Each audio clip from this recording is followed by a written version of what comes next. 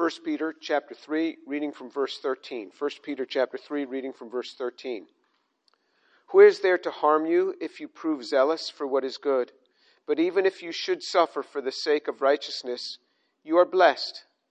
And do not fear their intimidation, and do not be troubled, but sanctify Christ as Lord in your hearts, always being ready to make a defense to everyone who asks you to give an account for the hope that is in you, yet with gentleness and reverence.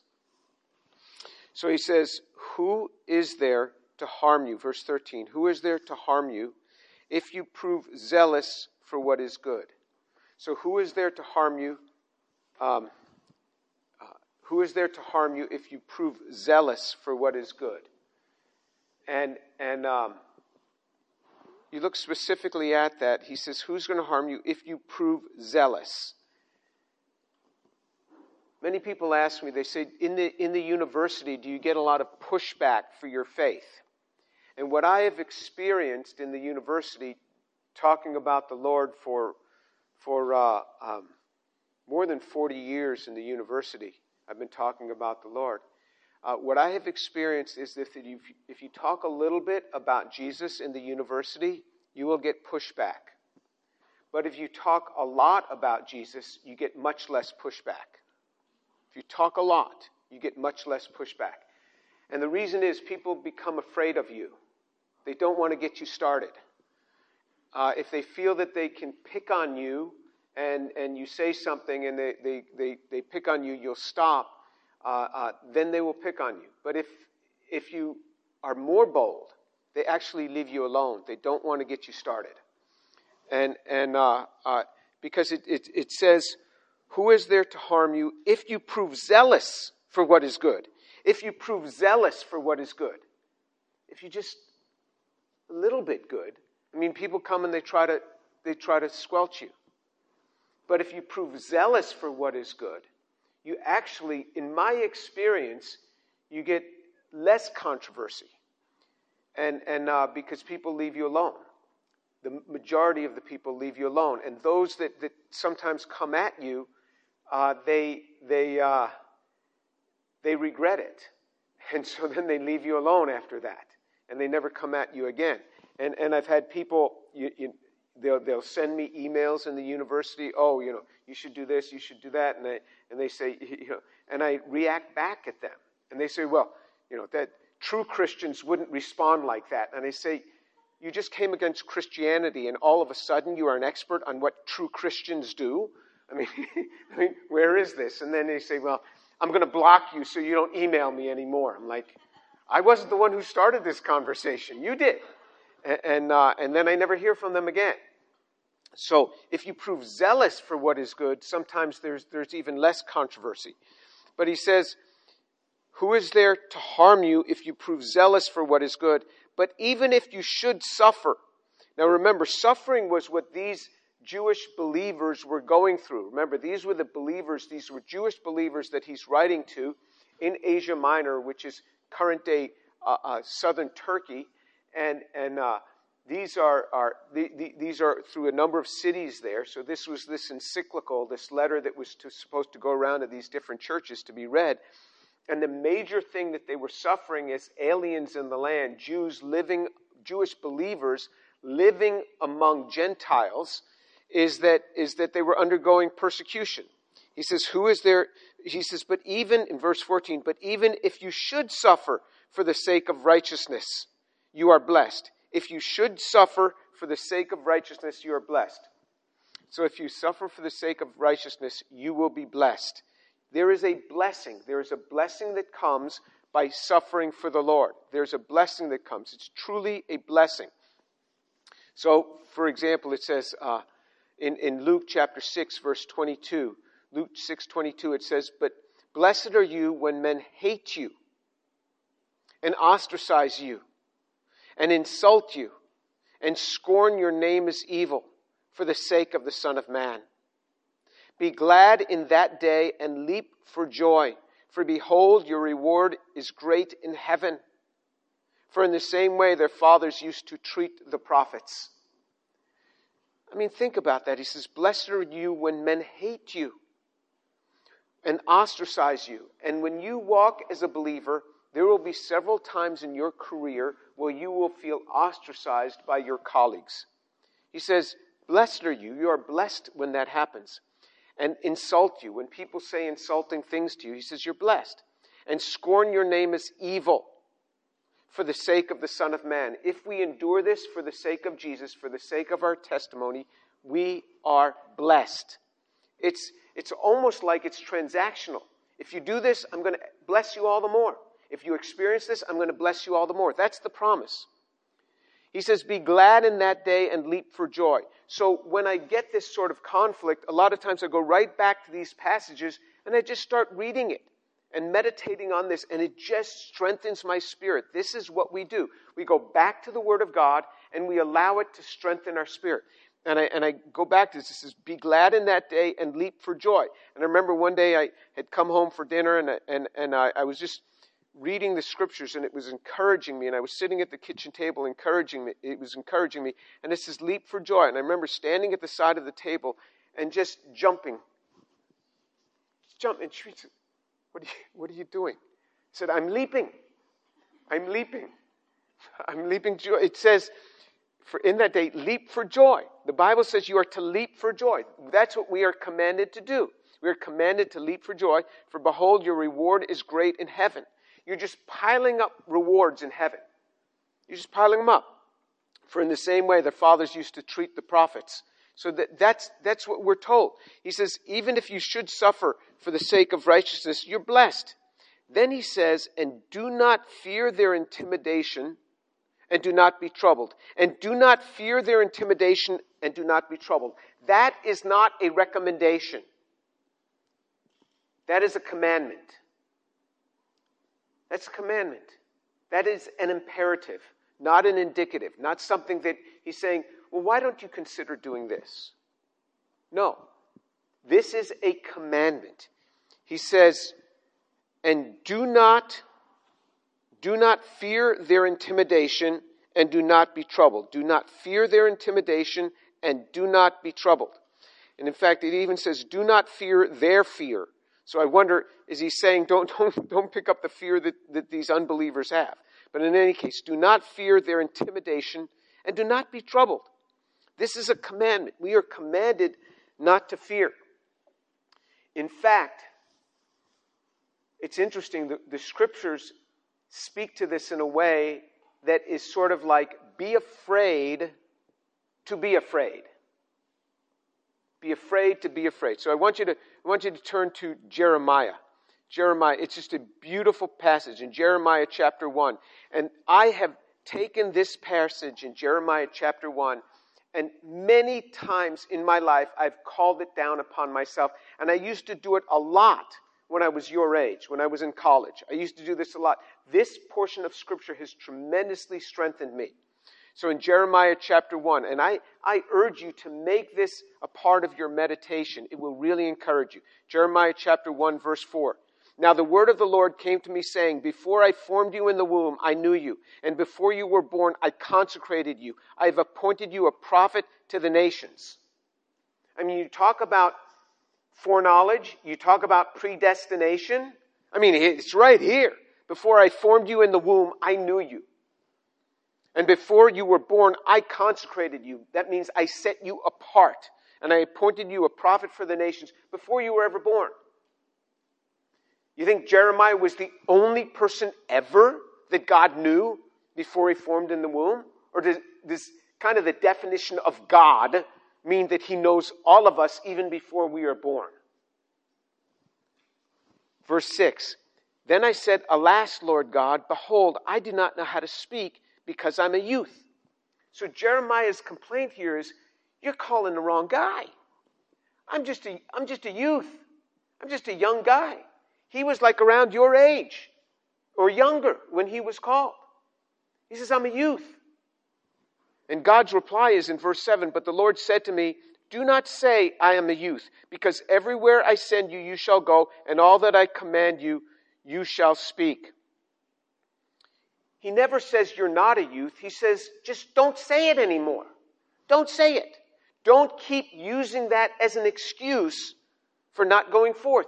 don't say it anymore. He said, don't say, I'm a youth, because everywhere I send you, you're going to go. And all that I command you, you shall speak. Don't say I'm a youth. Just don't say it. We can get in these pity parties and give all sorts of excuses why we shouldn't do something. Last week I spoke and there was a young man, he came up to me, he says, I use the excuse of having to be humble to keep from speaking up, to keep from sharing God's word. I use the excuse, I should be humble. He says, pray for me, because I'm using humility as a false excuse not to speak up about the Lord.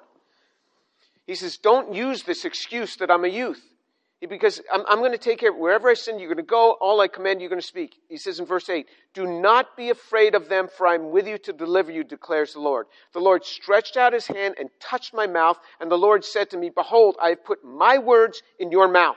See, I have appointed you this day over the nations and over the kingdoms, to pluck up and to break down, to destroy and overthrow, to build and to plant. The word of the Lord came to me, saying, what do you see, Jeremiah? And I said, I see a rod of an almond tree. Then the Lord said to me, you have seen well, for I am watching over my word to perform it. I have put my words in your mouth. Speak my word. I urge you to get in the word of God and make it your daily meditation, and get passages of scriptures into your life. You will never be without a word to say when you have the word of God in your life. You speak the scriptures. Listen to my wife when she's praying for people. People will ask her to come and pray when they're sick. Shireen will start praying for people, and it's just the book of Psalms. One after another after another. She is proclaiming the Bible, the Word of God, the very words of God, over this sick person.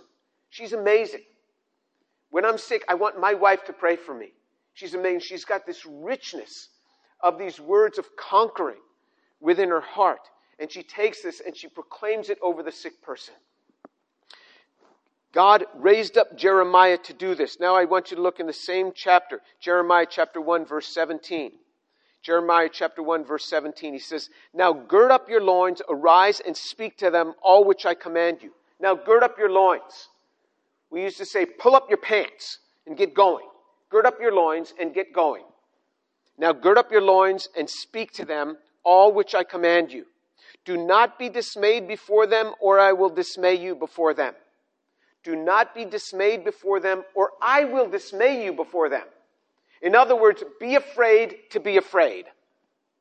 If you're going to walk in a defeated mode, if you're going to walk afraid, I will make you more afraid. You would do that? Yes. If you're not going to believe me and my word, I will make you even more afraid. That's what he says. He says, do not be dismayed before them, or I will dismay you before them. If we will not pick up the word of God, we will become all the more fearful. It's not a matter of, well, maybe I won't walk in this, I'll just walk humbly. Well, then I'm going to make you even more afraid. I'm going to make you even more afraid. He says in verse 18, now behold, I have made you today as a fortified city, as a pillar of iron, and as walls of bronze against the whole land. To the kings of Judah.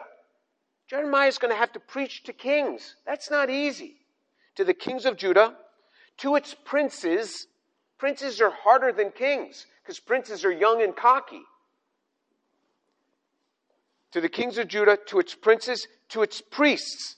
The religious people can often be the hardest because they think they know everything. To its priests and to the people of the land. They will fight against you, but they will not overcome you, for I am with you to deliver you, declares the Lord. He called a young man, and he says, don't say I'm young, because wherever I send you, you're going to go. He says, today I have made you a fortified city, a pillar of iron, and a wall of bronze. I used to take this passage. When I would have to go and preach in the maximum security prisons for 10 years, I did this. And these were big, rough men.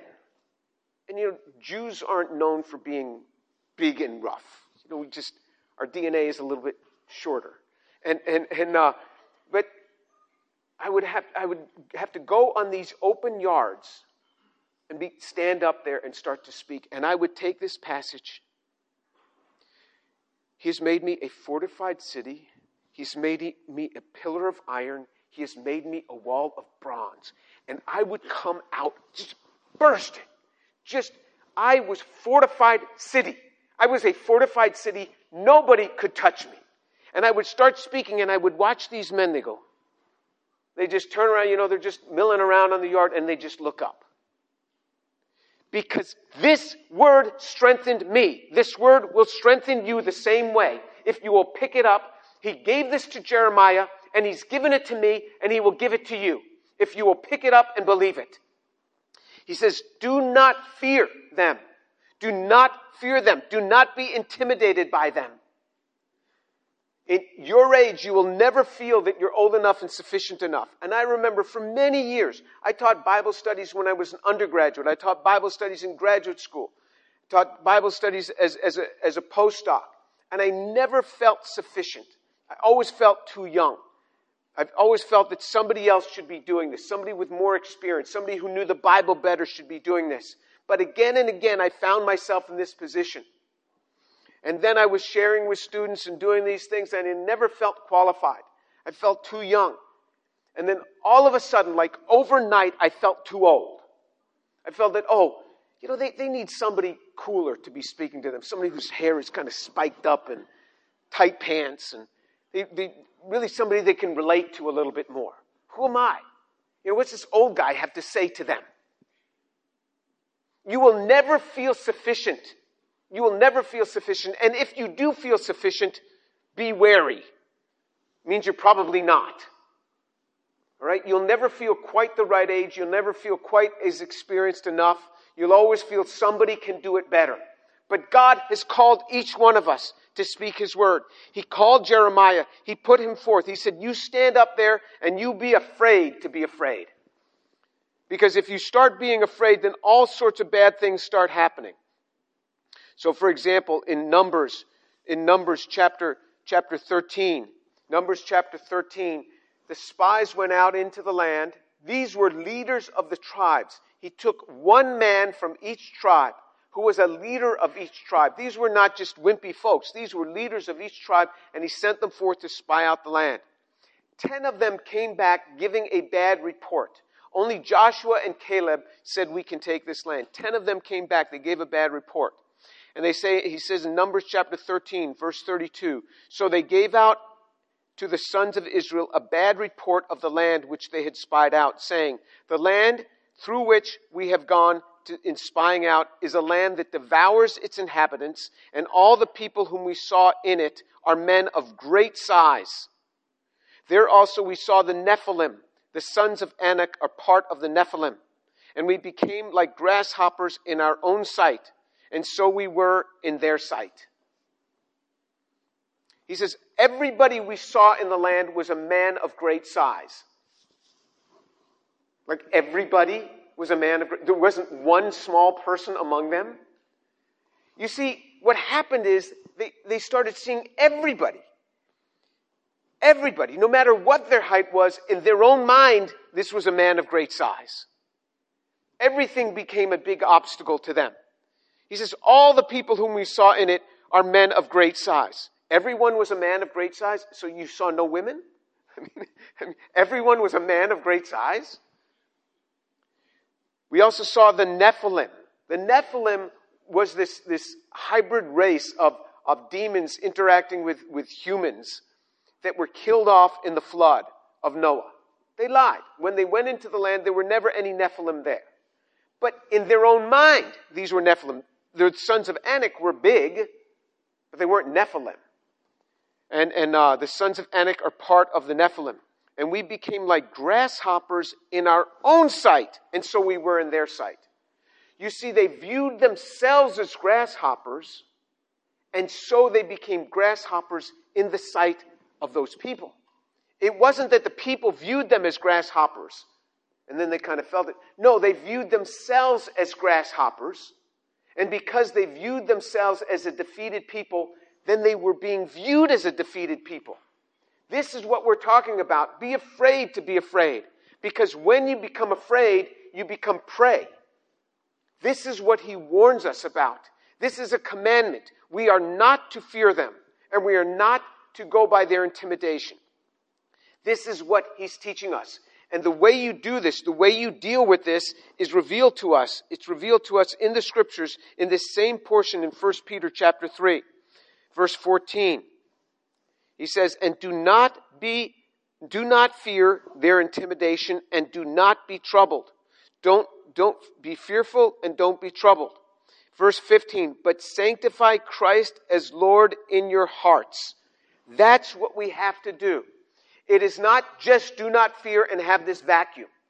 No, you sanctify. That means set apart. Sanctify means to set apart. Set apart Christ set apart Christ as Lord in your hearts. I am going to fill my heart with Jesus Christ. In the midst of where I would normally fear, I have made a choice to fill my heart with Jesus Christ. Christ is set apart as Lord in my heart. Because when He is my Lord, I will be protected. When He is my Lord, He will take care of me. When He is my Lord, things will go well for me. This is what He warns us about. This is what He does. He warns us about this. He says, don't fear their intimidation. Don't. But it's not just a vacuum. You set apart Christ as Lord in your heart. Set Him apart as Lord in your heart. You fill your heart with Jesus. He is the best in every way. He will comfort you. He will lead you. He will say, He is the one who says, do not fear, for I am with you. Do not anxiously look about you, for I am your God. I will strengthen you. Surely I will help you. Surely I will uphold you with my righteous right hand. This is the promise that He gives us. He promises us we are to fill our hearts with Christ. You fill your heart with Jesus Christ and let Him bring peace. All of us are subjected to times in our life when we are fearful. Big exams crashing down upon us. I used to come before the Lord all the time and cry out for mercy and grace. Things happen in families. Things happen in lives. There's death in families. There's loss of loved ones. He says, you fill your heart. He says, you're not to be fearful. You're not to be fearful. He says, but sanctify, set apart Christ as Lord in your hearts. This is the key. You fill your heart with Jesus Christ. He's the best in every way. God does this to strengthen us. This is what He does. I urge you to know the Lord. If you don't know Jesus, I urge you to come and know Him. He is so good. He is so wonderful. Come and see me. We will arrange a time to speak together. Right after this class or over lunch, we will speak together. Let me share with you about the Lord. If you know the Lord, I'm telling you, just walk with Him. He is so good. He comes to us. He says to us, do not fear their intimidation and do not be troubled. Do not let it trouble you. When you fill your heart, sanctify your heart with Christ Jesus as Lord in your heart. Fill your heart with Jesus Christ. Saturate your heart with the Word of God. Let it fill you. Pick up this Word and just let it minister to you. These very portions that we went through today. Turn to Jeremiah chapter 1. Jeremiah chapter 1 and meditate on that portion and just let it fill you. You may feel totally inadequate in whatever God has for you. Totally inadequate in your marriage. Totally inadequate to be a wife, to be a husband. Let God fill you, and He will become your adequacy. Take His word and put it in your mouth. Let Jesus fill your heart, and watch what He will do with you throughout your life. Let Him become your adequacy for all that is before you. Jesus is so wonderful. He offers us so much. We come to the cross. We take our burdens and we lay them at the foot of the cross. Heavy burdens that wear us down. And then Jesus said, now take my yoke upon you, for my burden is easy and my yoke is light. Just take that upon you and walk with me. Come and see that I am gentle and humble in heart. And Jesus said, and you will find rest for your souls. You will find rest for your souls. There's nothing magical about this. It's truly the Word of God, and it works for everybody that will take this Word and pick it up and walk in faith. Let's pray. Lord Jesus, blessed be your name. Blessed be the name of the Lord. Thank you, Lord God, for all your mercies and for all your grace. Blessed be your name. Father, I pray for these young people that they would take hold of this word, that they would not fear the intimidation that's going to come against them in life, and that they would not be afraid, that they would learn to leap with joy if they bear hardship because of the name of Jesus. Father, I pray that they would learn to take your word and make it a part of their lives. They would take this portion from Jeremiah, a young man who was called to face kings and princes and priests and the whole nation. And Father, I pray that through that word, your very word, they would be so encouraged, because your words are a treasure. They are a treasure. They are the words of life to our soul. For this book is our life. Lord, I pray that you strengthen them through this word, that they learn to set Christ as Lord in their hearts, to sanctify, to set apart Jesus in their hearts as Lord. Father, I pray that they would learn to function and to walk in faith, decade after decade, that they would walk in faith. Glory be to your name, O Lord. Glory be to the name of Jesus. And Father, for the unbelievers, save souls today, I pray. Save souls. Your grace be with us this day, I pray, for the glory of Jesus. Amen.